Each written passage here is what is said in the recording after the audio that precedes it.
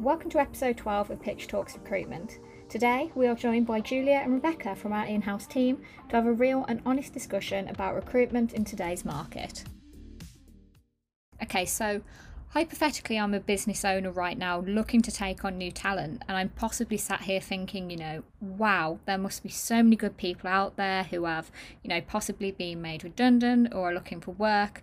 I really have the pick of the market and I can probably find someone who's absolutely perfect for my business really, really quickly. I wouldn't say that that's definitely the case. I think Julia would agree with me that that isn't really the situation. I think it depends on the market in which you're recruiting for as to how much available talent there is. But I do think there is a misconception that there's loads of people available just looking for a new job. And that's not really the case. And that's not what we're seeing. There's been a lot of nervousness in the candidate market over the past 12 months. People haven't been as confident to move on to a new role. So if you're going to market with the expectation that there's loads of available talent, then you might not get the response that you're looking for. And because actually those skilled professionals are definitely harder to come by and probably not as proactive on the job market as they might have been this time last year.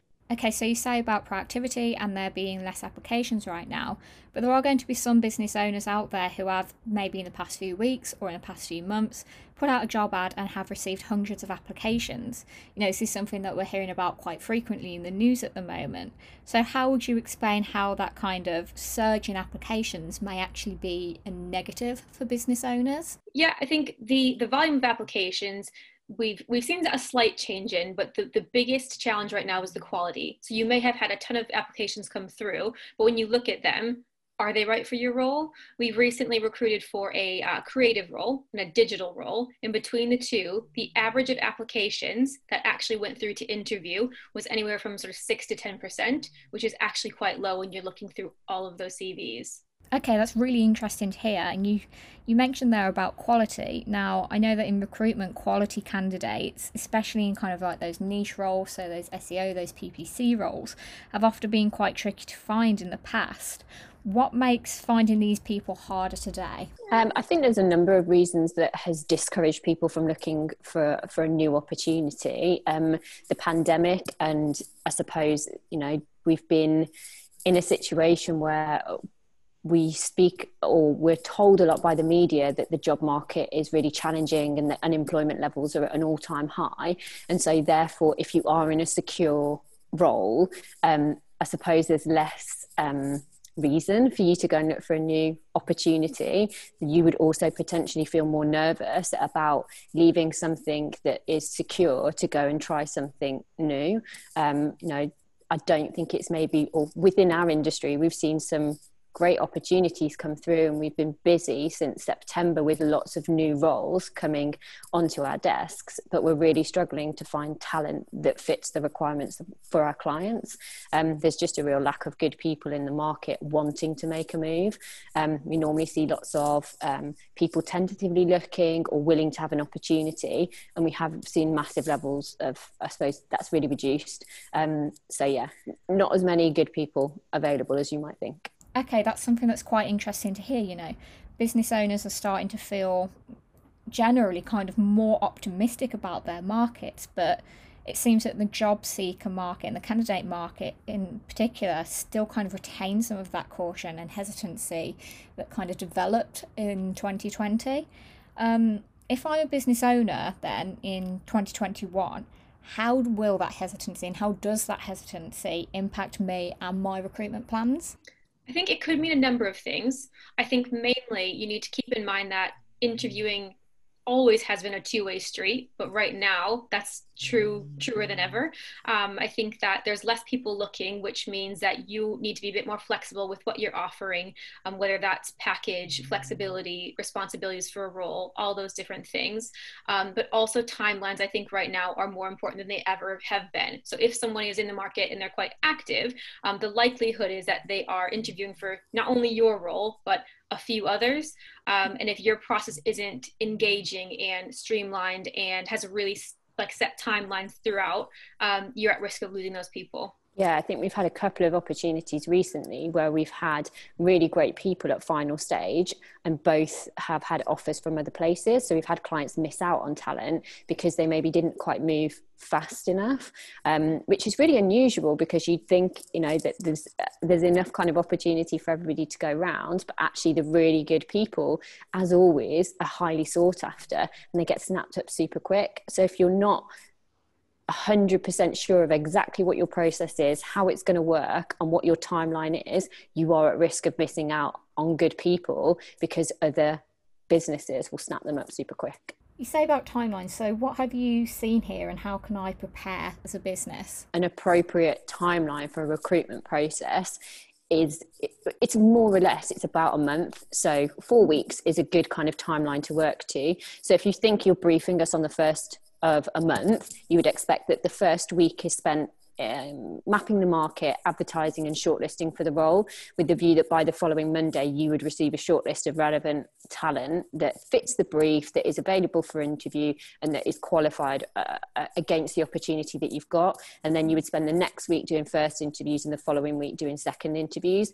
Sometimes this process is speedier because at the moment you can do a first interview via video like this, so you don't have to do that face-to-face meet. That can speed things up because people don't have to take time off work to make themselves available for those interviews. People are doing things over lunchtime, or they're happy to do things early or late in the day because it's a video call. So that has sped the process up. But actually, if we were in a more typical market where you're doing a first stage and a second stage and that's face to face, you're going to allow 2 weeks for that, and then I'd allow a week's kind of grace either way. Some people aren't always available. Sometimes things come up in the client's diary and it doesn't always work out as you would like it to. So allocate yourself a month for the recruitment process. You have to bear in mind that most candidates will have a 4-week notice period. So if you want to hire somebody in April, bearing in mind that we're already in the 1st of March, you're way off, because if they've got a 4-week notice period, you haven't allocated enough time for the recruitment process before they hand their notice in.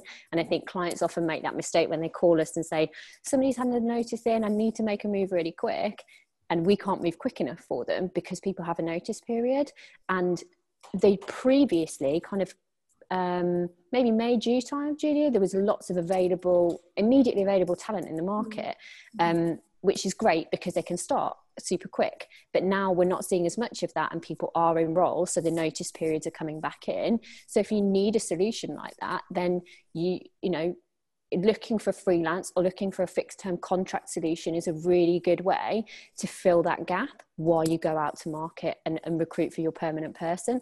You know, there's some really good freelance talent available that can come in, hit the ground running, and mean that from a business perspective, it doesn't have a negative commercial impact. Okay, so I'm sure there are going to be a lot of business owners out there thinking right now, like, whoa, this is a lot of information. There's a lot more going on there than I previously would have thought. How can these people ensure that they are doing the right thing when they're advertising a role? And how can they ensure that they recruit the best and the right talent for their business at this moment in time? I think finding an agency that will work really well with you as an extension of your brand will help your recruitment process. As an agency that specializes within marketing, creative, and commercial, we work really hard to make sure that we understand the client's brief and the need for, you know, exactly what that role does in the business. And then we'll go to market targeting specific skill sets. And that could be through a retained model where we actually map the full talent market and give you tons of options in terms of who's looking, both passive and active, or it could just be an exclusive partnership where we work really closely with you to identify those needs and streamline that process from sort of advertisement to placement. That's fantastic to hear, but using agencies is somewhat of a controversial and a little bit of a touchy topic among business owners, especially when they're looking to recruit. That question of, you know, aren't recruitment agencies expensive? Are they a good use of my money? Frequently comes up time and time again. What do you say to those people, you know, who hold those perceptions of recruitment? It's a good question. You know, using a recruiter isn't going to be cheap. You know, fees range within the industries and the specialist sectors that you work within. Pitch is competitively priced, and we have different fee structures dependent on the type of product that you use us for. So, you know, retained, exclusive, or multi-agency, you can pick whichever works for you, and each one will give you a different type of service. So dependent on your requirement and also dependent on your budget, we can adapt to that. And especially in the current market, we've been really creative with the way in which we productize the service so that we can be part of the solution in getting people back into work. The way you need to think about it is, you know, what Julia mentioned before with the volume of applications. So if you put an advert out on Indeed and you get hundreds and hundreds of applications, how long is it going to take you to go through all of those applications, call all of those candidates, qualify if they're right or relevant? And if you're already busy and your time is potentially chargeable, how many days are you going to rack up of chargeable time by doing that? And is it better to outsource that to an agency than it would be to do it yourself internally? You know, it's a cost that on some occasions it can be a cost saving exercise if you are, you know, an owner manager and you're wanting to hire and you are chargeable. Going out and maybe bringing some new business in is more relevant for the business at that point than it is for you to utilize all of your time going through a hiring process. We've worked with loads of businesses, agencies and brands, and our retained service, the requirements for it have gone through the roof because people really value the investment that we do up front in terms of mapping the market and explaining what's going on, but also, you know, what skill sets are in demand or what skill sets are challenging to find. And then we're able to come back to them with a timeline and a plan of action to deliver a qualified shortlist based on when they want to interview and when they want to hire. And that is a really competitively priced service. So yes, it can be expensive, but it's whether that time actually is your time better spent doing something else rather than recruiting? People may think that using a recruitment agency is an unnecessary expense to the business, but it might be if you're finding an agency that is literally just sending you across any CV that they get. But it's when, you know, you find a partner like Rebecca said that invests in market mapping, in identifying your brand needs and all of that sort of extra service above and beyond, that's when it actually becomes cost saving. Okay, so we know that was quite a lot of information to digest there. So to just summarise quickly what we discovered in this podcast, in the creative and marketing and digital sectors, talent is moving a little bit slower than previously at the moment, especially amongst those more experienced and specialist candidates who are kind of more hesitant to move and still hold a little bit of that caution that they developed in 2020. Now, to attract these candidates, it's important that you are flexible with your benefits package and are perhaps willing to offer certain elements such as flexible working or flexible working hours. Timelines are also vital in attracting these candidates and maintaining their interest in the process, because they are going to be so high in demand from other employers that often candidates are in more than one interview at a time.